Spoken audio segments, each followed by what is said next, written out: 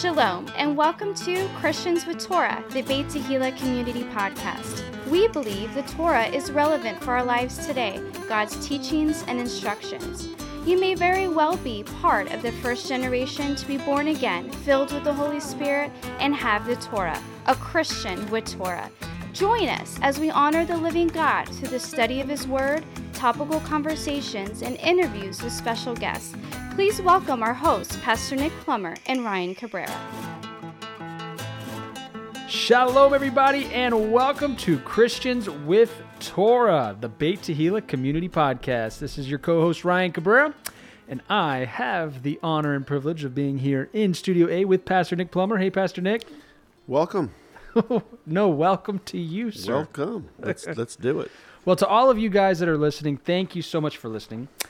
This week, we did get some emails, and so I want to give a quick shout-out to Kendra over in Washington, and then Yvonne, I guess she has a whole group. Kendra had an awesome testimony, and so we always appreciate hearing you guys' testimonies. So if you want to reach out, it's ryan@twopraise.net, ryan@twopraise.net. And then Yvonne actually reached out for the Teshuvah Spiritual Journal for her and her group, and so we actually got her a PDF copy of that today.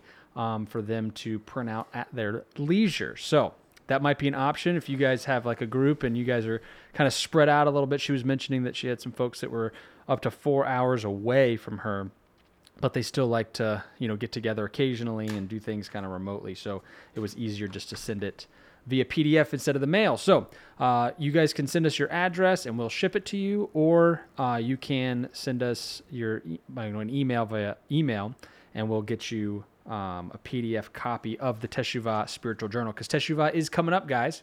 Elul 1, which is the first day of the month of Elul, which is the month before the fall feast. We take this time to get our hearts ready and turn towards the Lord in a way that just gets us, prepped and, locked and cocked. That's probably a good way to put it. Locked and cocked and ready for the fall feast. And the way we do that here at Beit Tehillah is we do a 21-day fast from Elul 1 to Elul 21, starting on, I think that's going to be the 20th of August in the evening, all the way to the 10th of September in the evening. And so if you guys want to do that with us in solidarity, send me an email. Let me know that you guys are going to do it.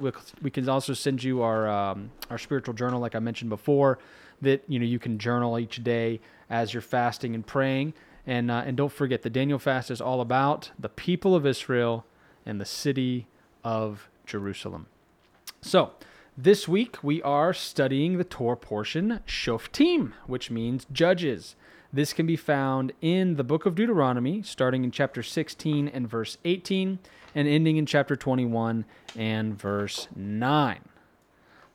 All right, so here we go. We're going to start off with the legal system. Now, in Deuteronomy chapter 16, verses 18 through 22, we're not going to read it for time's sake today, but there is some good information in here about the legal system. It's the first question here, number one, is what two types of people will be found in all the gates of Israel?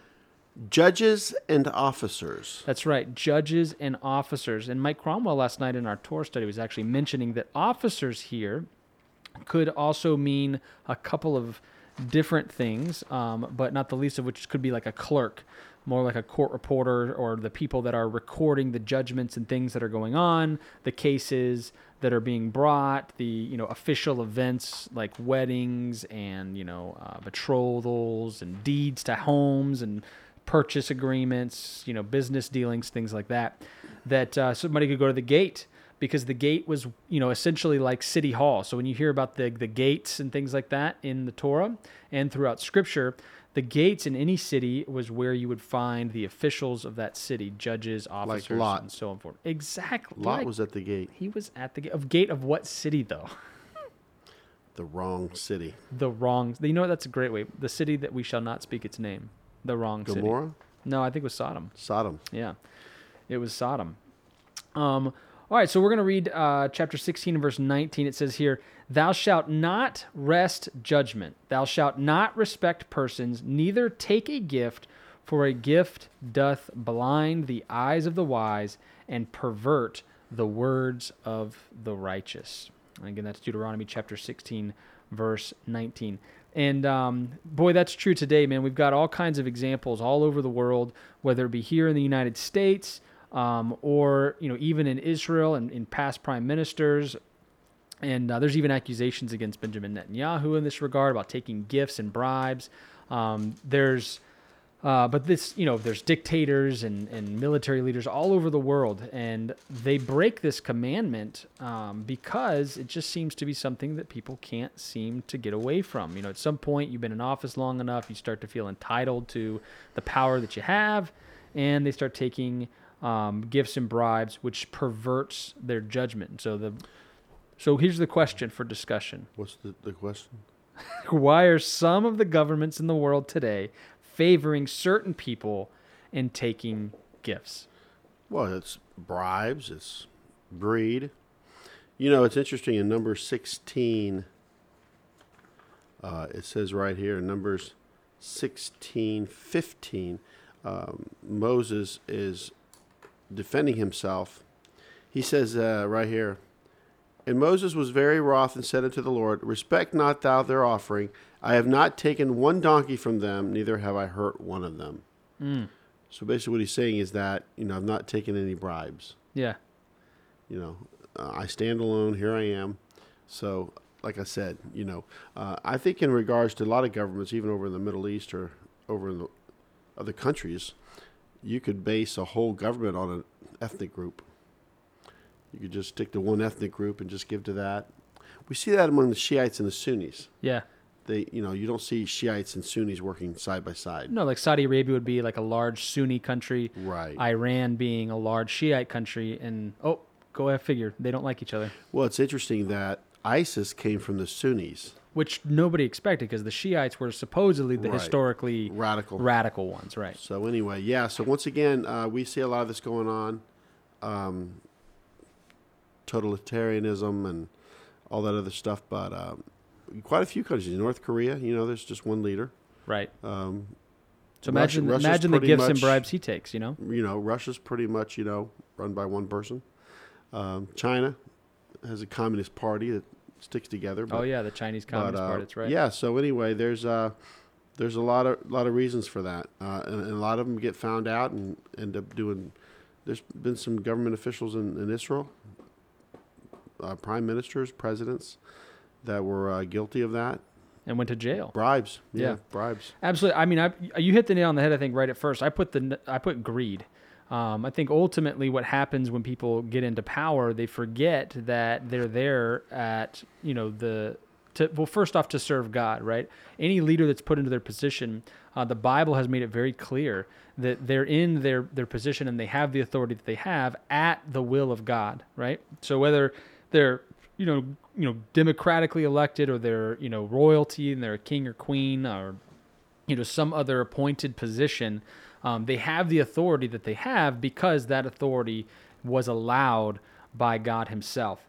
Nothing, has slipped through the cracks, so to speak. And so when people don't first understand that and then understand, that their mandate is to serve God and then also to be a servant of the people, no matter how they ended up in their position and what authority it is that they, perceive themselves to have, that they begin to feel entitled. They forget, they get puffed up with pride. They forget that they've, been given a gift, and that gift also bears a lot of responsibility. And their greed and their pride allow them to make poor decisions. They start to feel entitled to their position and to the power that it comes with, and they start misusing it for self-gain. And ultimately, it's a recipe for disaster. Did you have something?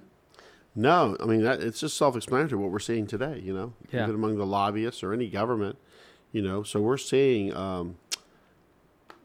poor governing. Yeah, absolutely. Well, we're seeing, poor decision making. And, here in the United States, we're in a situation now where we have so much trouble, knowing what is the real story behind anything because, every news outlet, whether it, be supposedly neutral or, conservative or liberal, whatever side they're on, there's, no lack of examples of, skewed political news stories in one direction or the other. So when one says something about somebody, the other one comes out and says, no, that's not true, and here's why. So then you have a struggle of figuring out, well, how do we even make a decision as to whether or not this is a good person or not, or a bad person, or was this a good decision or a bad decision?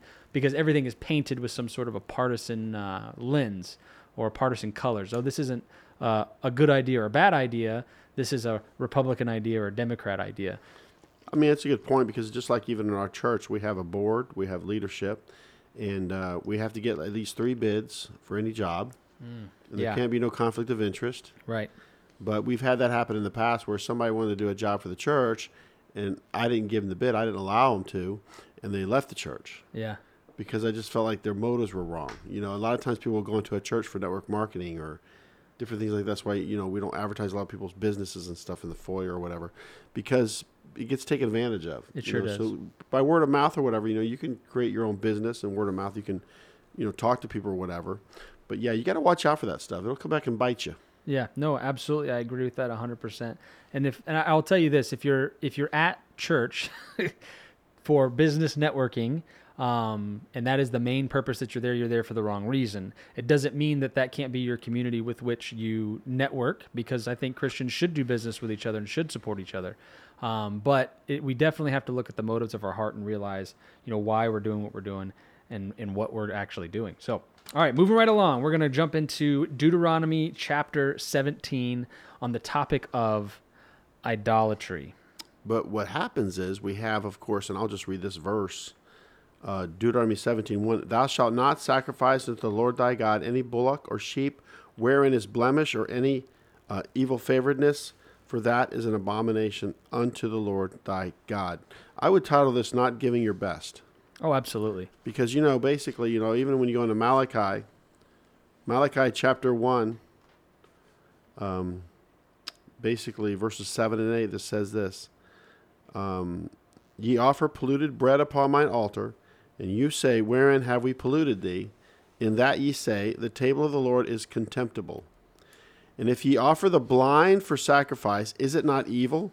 And if ye offer the lame and sick, is it not evil? Right? Right here. Then it goes on to say, offer it now unto thy governor. Will he be pleased with thee, or accept thy person, saith the Lord of hosts? I mean, like, you would give this, you know, to me, but you wouldn't give that to a governor. Yeah, that's right. So we should hold God in high esteem, more so than a governor of the land. But it just goes to show, you know, this whole topic here, this subject is actually dealing with, you know, give God your best. And this isn't You're a living sacrifice. In Romans, it talks about this. But we have to give our best. We have to say, Lord, I'm going to give you my best, and do our best. And it really makes everything better. Absolutely. You know, and it's not tough to figure out, right? I mean, I personally have had sheep in the past, and we're raising goats at the moment. And you can tell which ones would be the ones that somebody would want and the ones that somebody probably wouldn't want. And, you know, the test on that is, you know, when somebody shows up, because, you know, somebody comes to buy some sheep or some goats from us, and they show up, I know which ones they're looking for, right? I know which ones they're going to be like, oh, I want this one and I want this one. And they're going to see other ones, and they're going to be like, nah. And so the question is, when we give an offering to the Lord, are we giving him the better one? Or are we giving him the one that nobody wants, you know, and that, oh, this is easy for me to give up? And I think that's the point. Is it a sacrifice, really? Is it truly a sacrifice? Or is it, you know, hey, I didn't want that anyways? It goes back to Cain and Abel. Yeah, right. It's really kind of like this heart issue. You know, another aspect of that in regards to the last days, in the process of time, it says that Cain brought his offering, meaning that he stalled. He dragged his feet. He wasn't really on time. Yeah. He procrastinated the gift. You know, it's funny that you mentioned Cain and Abel. I saw a video, Joshua Waller and Ari Brimowitz on the 9th of Av, which was, you know, just probably a couple weeks ago now. We're on the Temple Mount, and he was doing a live video. Did you see it? No. Okay. So I had never heard this, but according to Jewish tradition, it's written somewhere in their writings that Cain stayed there for 3 days shaking Abel like, wake up, because he'd never seen death, right? So he acted out of anger, right, and killed his brother, but he'd never seen death. So he's like, wake up, I'm so sorry. You know, he's apologizing to his brother, and I was like, man. It's too late. It's too late, exactly right. But that was a a profound thought because I've always wondered Regrets. I've always wondered in that story, why did God not put more of a heavy punishment on Cain? That's a good question. Right. Why did God let him go, and then also even put a protection around him? Right. Remember, he said that anybody hurts Cain, that they'll be cursed or punished or whatever. So I'd never thought of it like that. That he had never seen death. This was the first time this has ever happened, and literally murder was brought into the world by him through anger. So when Yeshua says that if you've harbored anger in your heart for your brother, you've already committed the murder. He raised the bar for Torah, didn't he? Right. Well, but think about it. I mean, that's essentially what Cain did, is he had hatred in his heart for his brother, and the murder was the result, so to speak. So, all right, so moving right along, what was the punishment for idolatry in... Stoned to death. That's right. That's capital punishment. Yep, and remember, we want to look at the principles of these things. If you think about it, when somebody gets stoned to death for something, that seems to be something that God holds in high regard, right? Like breaking the Sabbath. Right. Every week. Right. But if you don't keep the feast, you're excommunicated. You're put outside the camp. Right. So which one should you probably do? Both. Yeah, I know. I mean, I don't want to be put outside Imagine the camp that, or stoned. Wow. But you can see Sabbath that is there's important. a hierarchy there. And so 2 or 3 witnesses were required to put someone to death. This is obviously a good thing because not only do we not want someone to just be able to falsely accuse somebody and there to be protection there, but there has to be multiple witnesses to it. And then to make the stakes even higher, the witnesses were responsible for throwing the first stone at the guilty party. So it wasn't like you could just accuse somebody. When you witness something, you are now party to the judicial system. And when you bring that accusation to the court, you know that you're going to have to be, the one. And what to did throw the first Yeshua stone. do with the woman caught in adultery? He used this as a lesson. Let him without sin throw the first stone. Yeah. A lot of people drop their stones. Yeah, they were dropping them. So, and then it says here that in verse 9 that the difficult matters that required judgment were taken to the priests, Levites, and the judge. And so the idea there again is to, allow for some way for people to escalate issues. If you go to Matthew 18, it talks about a system for handling, disputes with other believers. You bring it to them in private. You try to settle it, one-on-one. If you can't do it, you bring somebody else into it. If not, you bring it to the board or to the elders and so on and so forth. Then you make it public from there. But there's a process of accountability and safety built into the Torah and into the New Testament and the Gospels. That's right, because we have judges and officers. Now we have priests, Levites, of course, and the judge. Yep. And now we're moving into another position. That's right. And so what was the title given to the person that would rule over all of Israel? King. Man. So this is interesting because for a long time they didn't have a king. And then, as the story goes, that they were begging Samuel to allow them to have a king. And this is actually before the fact. And this is before that. Of course, the prophecies talk about there's a king. Well, we knew there was always going to be a king. There was going to be a king, it alluded to his scepter, He would come through Judah. Right. Right? That's right. Monarchy. And so the king was not allowed to multiply horses and wives. Can you think of any examples of any kings of Israel that multiplied horses and wives? Solomon didn't read that part. Or maybe he just left it out when he wrote his He wasn't copy. really thinking about it. Yeah, I don't He think. multiplied horses and wives. He sure did. I mean, he multiplied chariots as well, and gold and silver and diamonds and houses and concubines and, you name it. He was into multiplication, to say the least. Yeah, the first commandment in the Bible, go and multiply. Yeah, he was serious about that one. Yeah, let's go back to Genesis. Well, it's interesting because as we're talking about kind of being above reproach and how government officials were not to take bribes and things like that, here the king was not to multiply resources for just himself, that he was supposed to be ruling over Israel for the benefit of Israel, Right. not to the detriment of himself, but that he wasn't to be, going out of his way to, seek unjust gain for himself. And so, one of my favorite commandments in all of the Torah is the fact that the king was to write a copy of the law and have it read at all times. And so he would also, when he would be coronated, he would read this aloud to the people as part of it. So part of the preparation for the coronation is to write this Torah scroll and to learn, the law of God, and then even to take that one step further and to read it out loud to all the people. And so what this does is it makes him an expert on the law, and it makes it so that he can actually give the judgment of the Lord to the people. And so we do find, I've read this before, but in Psalm 19 verses like 7 through 11, it talks about, David is talking about how the law of the Lord is perfect, converting the soul and so on and so forth. And this is just an awesome passage because this is from somebody who is the king of the United Kingdom of Israel, who knows the Torah inside and out, has written an entire Torah scroll himself, read it aloud to the people, and has studied it in order to make judgments on behalf of the Torah and on behalf of God, and is talking about how awesome it is. And so if that tells you anything about whether or not we should be focused on the Torah, I think... That's why the parliament in Israel, they're so secular. There's no Torah.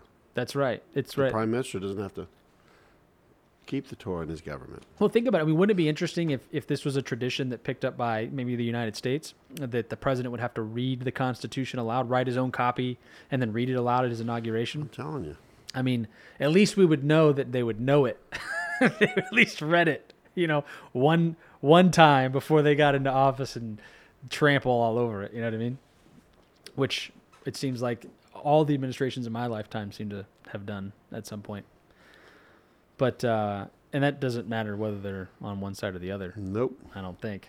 So, all right, we're moving right along. Deuteronomy chapter 18, verses 1 through 8. The priests and the Levites share.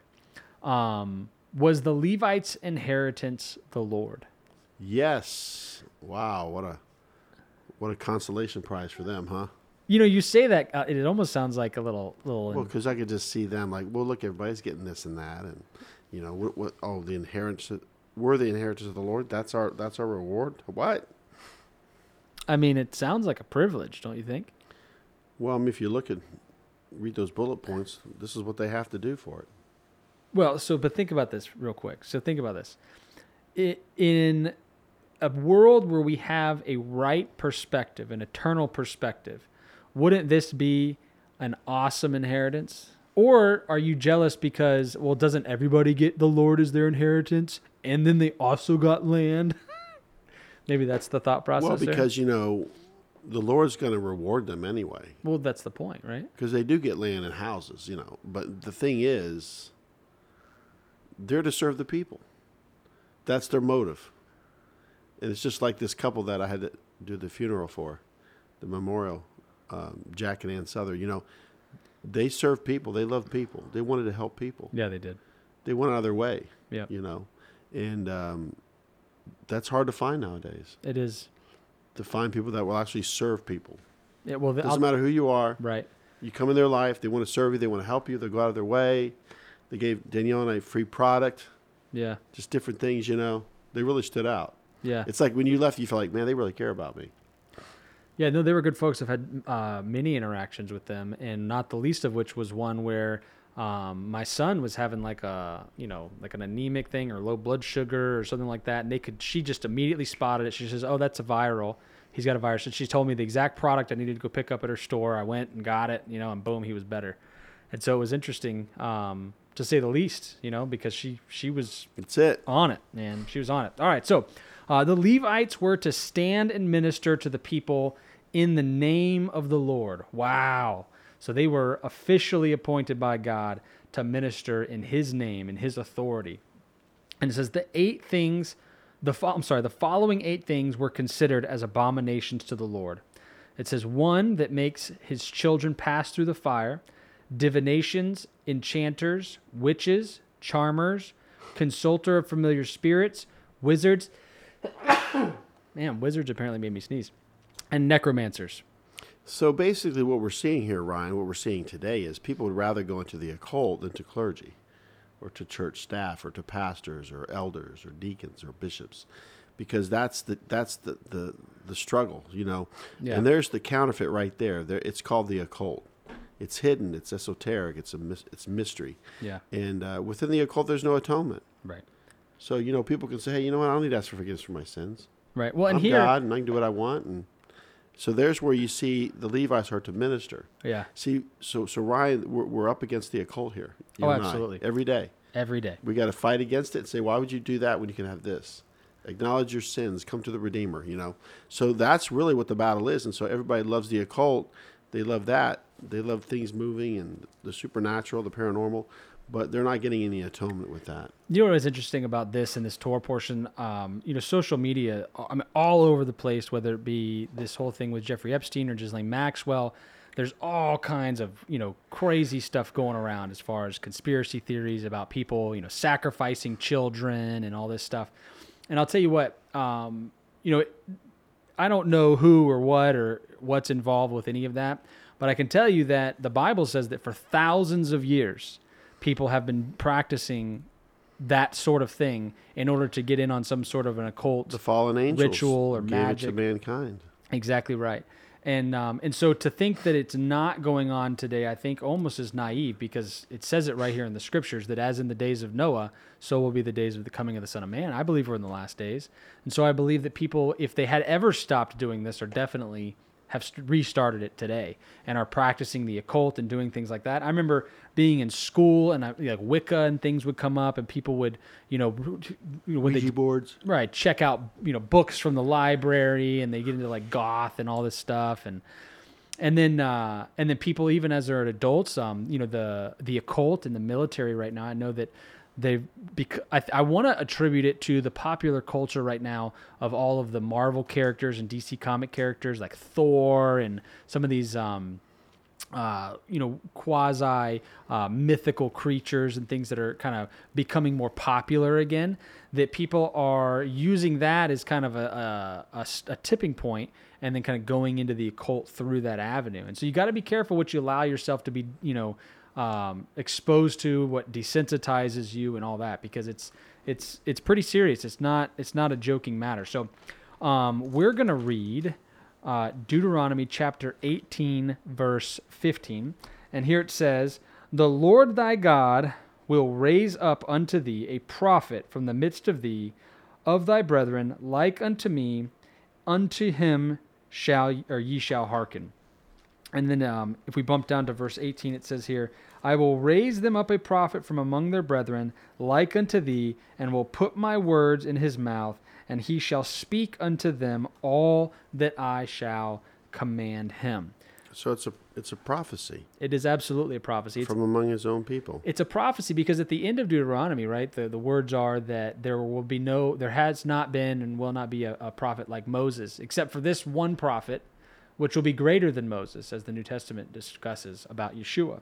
But this is absolutely about Yeshua. Did you have something? Yeah, basically, the question is, who is the prophet that fulfilled this prophecy? And we have to say Yeshua is that prophet. And John the Baptist was referenced here as, "Are you that prophet?" It says in John 1:21. And they asked him, "What then? Art thou Elias?" And he saith, "I am not." "Art thou that prophet?" And he answered, "No." See, so they're looking for this guy. They're looking for him. And that's on John 1:21. But he knows who it is. So in Acts, we go into Acts 3:22. Right out of the gate here. In Acts 3:22, "For Moses truly said unto the fathers, a prophet shall the Lord your God raise up unto you of your brethren like unto me. Him shall ye hear in all things whatsoever he shall say unto you." This is the Apostle Peter. "And it shall come to pass that every soul which will not hear that prophet shall be destroyed from among the people." Wow. Yeshua is the spirit of prophecy. So once again, he is the prophet. He is that prophet. So we found Yeshua in the Torah portion. So, you know, there's a warning as well here in Deuteronomy chapter 18, verse 20. And it's about false prophets. And we talked a little bit about this last week. But it says here in chapter 18, verse 20, "But the prophet which shall presume to speak a word in my name, which I have not commanded him to speak, or that shall speak in the name of other gods, even that prophet shall die." Whoa! That's serious. What are false prophets doing but leading people away from God? Absolutely. And leading people away from the one true prophet. Yeah. Well, Yeshua is a prophet, priest, and king. And David is a type of Messiah. Right. And he was the only king that was a prophet, a priest, and a king. Well, and that's why the prophet the Messiah, another name for Messiah is Son of David, which is obviously... David. Right. Ben David. All right, so here it says, there were 3 cities of refuge on the west side of the Jordan, and you could not live in a city of refuge if you were found guilty of murder. Now, I finally learned how to read my maps in my Bible to where I can't be bested by you anymore when you come at me with this question about which were... It was good. It was good while it lasted, but I've got It was them. good. It's called summer school. I've got them. The west side of the Jordan, right, in the land of Israel. In the north, above the Sea of Galilee, we have Kadesh. Kadesh. That's right. In the middle of the country, right near where they come through in between Mount Abel and Mount Gerizim, we have Shechem. On the shoulders of, Right. which is the modern day country of Nablus today. That is correct. And in the south of Israel, not all the way to the tippy tip end, but in the south of Israel, kind of centrally located, we have Hebron. Hebron. All right. So then over here in the east side of Jordan, just for extra credit, in the north we have Golan, right? We have Golan. And then we have Ramoth, which is in the area of Gilead. And then in the south we have Bezer, which is, like I said, in the south. So there you go. I've got them. I figured out how to read the key to my map. You too can be like me if you had a key on your map. This is true. That's what I use. This little square, little yellow get it. square. Mine's on a the square map. too. What a coincidence. And I noticed, I'm like, check it out. It's already marked for you. Who knew?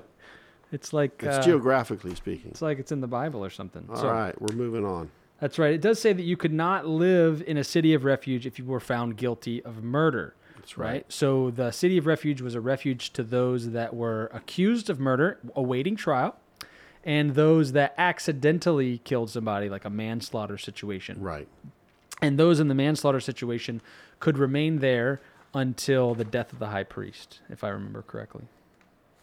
But once the high priest died, they should be free to roam about the countryside. That's right. All Our right. high priest died for us, and so we get our inheritance. Man, see, Yeshua's in everything. He is. I mean, literally. He really is. And if he's not now, he will be later. That's all I'm saying. That's true. Who's this guy? Oh, he's gone. He's the author of the Torah. No big deal. Yeah. So what are you not to do in regard to your neighbor's landmark? Do not remove it. Interesting. Have you ever been in a situation where you were tempted to move a boundary marker? Not really. Kid's place next door, we thought our boundary was more than what it is. They came in and put this big chain link fence up, green chain link fence, and so we didn't really dispute it.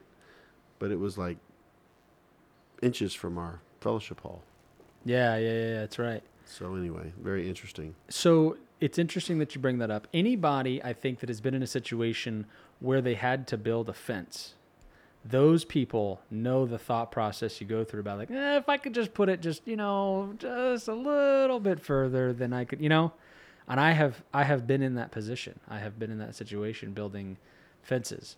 And it does, man. You got to go through that process of, man, I got to make sure I'm above reproach. Let me put it all the way inside the boundary line, right? If I'm building the fence, then it's me who needs to put it inside my boundary line. If I put it on the boundary line, right, then I'm technically taking up inches or so of their boundary. I forget what they call it. It's not the DMZ. It's not variance? A variance or something. Yeah. Yeah. Setback? I think it's, for both parties. Right. There's got to be something. There's, you can't just go in willy-nilly putting down fences. But as we mentioned yesterday, fences make good neighbors. Did you know that? I think fences make great neighbors. And there's a little thing right now, especially with the coronavirus going around, that's a little parody of the State Farm ad. It's like a good neighbor, stay over there. That is a good idea. Well, it is what it is, you know. All right, so how many witnesses were needed to establish a matter? 2 or 3. 2 or 3 witnesses. So Remember, they couldn't get any witnesses against Yeshua. They couldn't get their story straight, and it was a mess. well, they did. They just got false witnesses. They got Yeah, people to lie, it wasn't good. which is It was a faulty trial. not a good idea to be. I mean, could you imagine? It's one thing to be a false witness, right? I mean, that's against the commandments. But could you imagine being the false witness against the Messiah? I mean, the Son of God. We won't see those people. Yeah, that's rough. We won't meet them. I don't think. I mean, I'm not saying. There's some people you're just not going to meet, Ryan. Maybe later in Sorry. their life they repented. You're not going to meet them unless you go south. Not gonna do it. Not gonna do it. You know, 2 or 3 witnesses. You know what else was mentioned about 2 or 3 witnesses? Heaven and earth are witnesses against us, right? About keeping the commandments of God. Moses says that heaven and earth, he's calling heaven and earth to be witnesses against the children of Israel, which is interesting because at some point there will be a new heaven and a new earth. All things will be made new. And then, you know, I don't know about you, but I don't think the new heaven and the new earth were witness to any of the bad things that I did. You know, I think it's only the old, all the older. Okay, Ryan. I'm just saying, you know, all right, whatever, you know. All right, so we're moving on to chapter 20, how to wage war. Oh, boy, here we go. We wage the Now's war. your time. So who was to come out to the children of Israel and encourage them before they went to battle?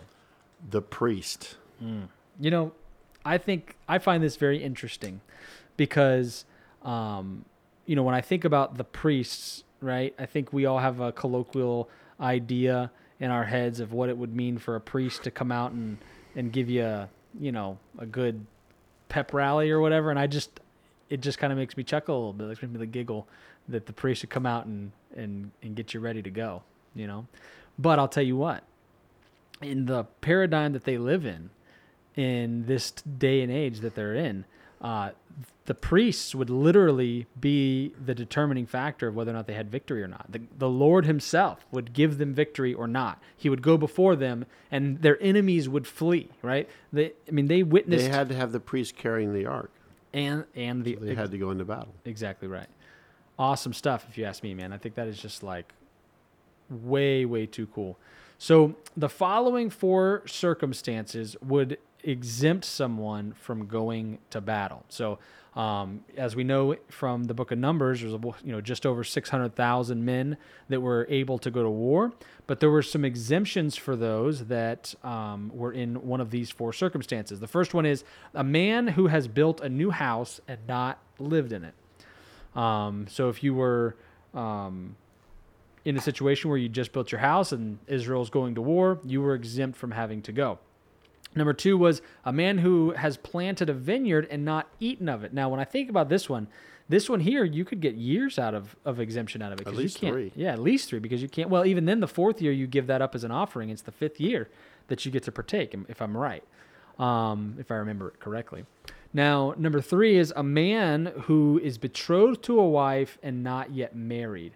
Obviously, we wouldn't want him to be betrothed, have the responsibility put upon him that he has promised to go and prepare a place for her and provision for her, and then abandon that responsibility and go off to war. And then number 4 was a man who is fearful and faint-hearted. Now, obviously, if I were going to war, I would want these people to go ahead and check out and stay home as well, because you need people with you that you can count on, not people that are going to, turn and run or whatever when the going gets tough. Because you know what they say, when the going gets tough, the tough get going. Pastor Nick's kind of leave me hanging here today, I tell you. I'm working on some stuff. I know. Physically. I know. We've got a low pressure system going through here. I think there's some headaches going around. It's all good. It's all good. Praise God. God is good. Praise God. You got to press in. That's right. So were the children of Israel to besiege a city without first offering it a peaceful surrender? No, No, that is correct. they offer them. So this is an interesting little predicament. So if you think of, I think the example we were talking about last night was Og of Bashan, right? That they would say, hey, we want to go by. And they're like, nope. And then what do? I don't think they knew what they were getting into. No, I don't think so either. I mean, I don't know what the population was over there on the north side of the Galilee, but you're talking about 600,000 men Yeah. plus women and children. That's an army. Yeah, no, they ain't playing. So if the children of Israel attacked a city, all the males would die if they did not surrender peacefully. So this was kind of the SOP manual, right? You go in, you kill all the males. It also says here that the children of Israel had to completely destroy the following 6 people groups. And I believe these are the 6 people groups that the Lord had pre-decided that their iniquity was one of the main reasons that the children That's of right. Israel were to You go got to into come to the land. promised land and get these evil people out. That's right, because this is God's land, and these people are squatters. So this is the Hittites, the Amorites, the Canaanites, the Perizzites, the Hivites, and the Jebusites. They left out the termites, as you guys mentioned. No, That's right. yeah, forgot termites on the list. But termites can be destroyed nonetheless. All right, so when God's people went against a city, what should they do with the fruit trees? Don't destroy them. They're for food. Don't destroy them. Keep the fruit trees, That's right, especially during the Daniel fast. especially during the Daniel fast. Fruits come in handy. We've got some fruits, flakes, and nuts as well. Nice bowl of cereal. Yeah, And absolutely. I'm the banana. A banana republic. Oh, goodness gracious. That was the latest term. It's a banana republic. Yeah, well, Oh, no. what are you going to do? So we're moving on now to Deuteronomy chapter 21, verses 1 through 9. And this is the expiation of innocent blood. Expiation of innocent blood. Not good, folks. Spilling innocent blood is not a good thing. And so here's the big question. Was there a way to investigate the murder of a slain person found in a field? The answer is yes. Absolutely, there was a way to investigate this crime. What would happen is they would have 3 groups of people that would come together from the towns nearest the place where the person was found, and the elders, the judges, and the priests would get together to absolve the crime and investigate it. Just like today, there's got to be some sort of an investigation when you come across a dead body. A lot of times when somebody's going to kill somebody, they're not just going to kill them in the town square for everybody to see so we can have the whodunit be an easy question. In this case, there's not cameras or anything like that, so finding who killed somebody can be a difficult task. And so what would happen is the innocent blood would bring almost a curse on the land. And so the people that were closest to it would come together to absolve this crime by taking responsibility for it almost themselves. And so what they would do is they'd take a heifer and they would use this as part of the process to absolve the crime of a slain person. The closest city to the slain body was responsible for absolving the crime of a slain person that was found in the field. And so, like I mentioned, you'd have the 3 closest towns, and they'd figure out which one was closest by measuring or whatever. Whoever was closest, that was the one that was responsible. And the process to absolve the crime of shedding innocent blood was used to remove guilt. And so this was a way that the people that were not involved were able to absolve themselves of the crime, and of the blood of this slain person because they took it seriously. And so, with that being said, that comes to a conclusion of the Torah portion itself. And so now we're moving on to what 2 lessons can be learned from the Torah portion, Shoftim or judges, from a consensus of the group. Now, we didn't split up into groups last night, but we did have some good answers. The one thing that I came up with for me personally, I had a big one that I thought about because it seemed like it's a theme running through the whole Torah, but especially this Torah portion, and that's boundaries. We start off in this Torah portion talking about the legal system. And when you think about it, laws exist to create limits and boundaries. I think the assumption should be that everybody has the freedom and liberty to do as they please except, right? And then that's where we come up with laws and legal systems. And then I think the same thing would go for the statement, everyone has the right to not do, anything except, and then add things that were kind of affirmative commands, that you'd be required to do. And so, it's interesting with the legal system and not taking bribes, that being a boundary, idolatry, and not being, not passing, or crossing that line. What was given to the priests and the Levites, and now there'd be a prophet that be brought, not moving the literal boundary markers for people. But I think that boundaries are healthy. People, capitalism, right? We live in a capitalist society here in America. People are free to do transactions with each other, to start businesses, to, have a risk-reward scenario where the bigger the risk, the possible bigger loss, but also the possible bigger reward that we can use the quote-unquote sweat on our brow to work harder and earn more.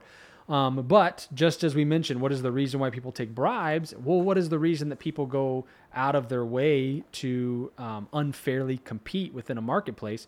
It's greed. And so there has to be boundaries on greed. There has to be regulations to capitalism. Laissez-faire markets don't work because eventually somebody becomes too big and the competition no longer exists. So, that's my number one thing. I would also put my second one was the value of life. There's a whole process for absolving yourself of the crime of shedding innocent blood, even if you weren't involved with it. God takes people's lives seriously, especially those people that were innocent in any given situation. And so we just praise God for that. And what an awesome Torah portion. So as a reminder, if you guys need resources coming up for Teshuvah, starting on August 20th in the evening, we have the spiritual journal that begins for that day, going all the way through Elul, the month of Elul, and then the first 10 days of Tishri, all the way up to the feast of Yom Kippur. And if you want us to send you those journals, you can email me at ryan@twopraise.net. Or if you want to send us an email with questions or anything like that, send us your testimony, send us, information. Who are you? Where are you from? All that kind of stuff. It was very nice hearing from folks, even if you're all the way out in Washington State and we're in Florida. There's even been people that have written us from, Norway, and other places around the world. We see people listening in Russia. We see people listening in France. We see people listening in parts of Africa. We even see people listening in the Middle East. So it's awesome for us to hear from you guys. Ryan, R-Y-A-N, @twopraise.net, Ryan@twopraise.net. If you want to live stream our services, you can go to twopraise.net and go to the watch live tab, or you can go to our social media platforms on YouTube, Facebook, Instagram, and the like. So we love you guys. Thanks for listening. Have a great week.